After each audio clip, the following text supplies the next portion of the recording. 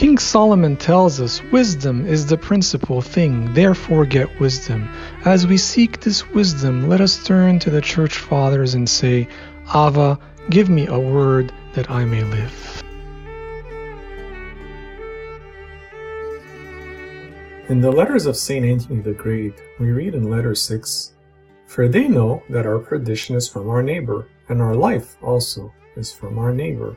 St. Anthony is reminding us here that the Neemans know very well that our life and our death depend on our neighbor.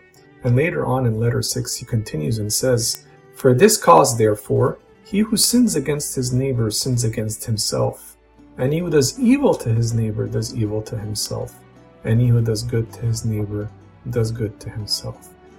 The ultimate good here is to do good for our neighbor, to love our neighbor as ourselves, as the Lord commands us to. This brings to mind the lawyer who asked the Lord Jesus Christ, "And who is my neighbor?"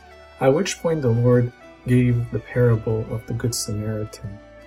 In the parable of the Good Samaritan, we read about a certain man who was stripped from his clothing and wounded, and was left half dead, and then the priest passes by and doesn't help him, and likewise the Levite passes by and doesn't help him, and finally a Good Samaritan stops, has compassion on him, and takes care of him, and does all that he can for his good, for his neighbor's good. In the 1970s, there was an experiment done on students from Princeton's Theological Seminary who were asked to deliver a sermon on the parable of the Good Samaritan. And so the students prepared their sermon and were to go to a studio building across from campus where they would be evaluated for their sermon. And they were divided into 3 groups. The first group was pressured on their way to give the sermon. They were being told, "You're late," and they were expecting you a few minutes ago. The second group were moderately pressured, but not as much, and they would say basically, "They're ready for you, so please go there right away." And then the third group weren't as pressured. They would tell them, "It'll be a few minutes before they're ready for you, but go on over and it won't be too long." And so on their way there, there was a person placed to act as if he was sick, as the wounded traveler of the parable of the Good Samaritan, and he would cough. And the experiment was used to determine who of these students would actually stop and be like the Good Samaritan whom they were about to preach about.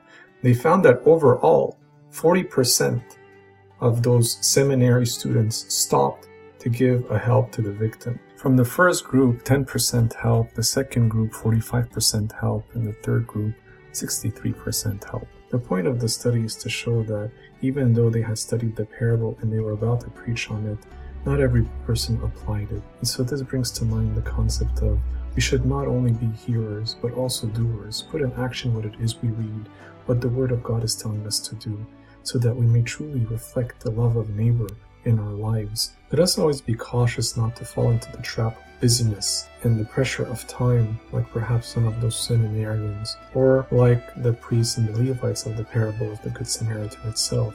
When the Lord Jesus Christ gave the parable of the Good Samaritan, he finally asked the lawyer at the end, "Which of these 3 do you think was neighbor to him who fell among the thieves?" And the lawyer answered, "He who showed mercy on him." Let us always be doers, not only hearers, and show mercy on our neighbor. For St. Anthony the Great tells us in one of his sayings, "Our life and our death is with our neighbor.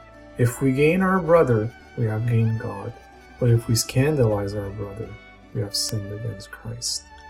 The choice of life and death, according to St. Anthony, is ours.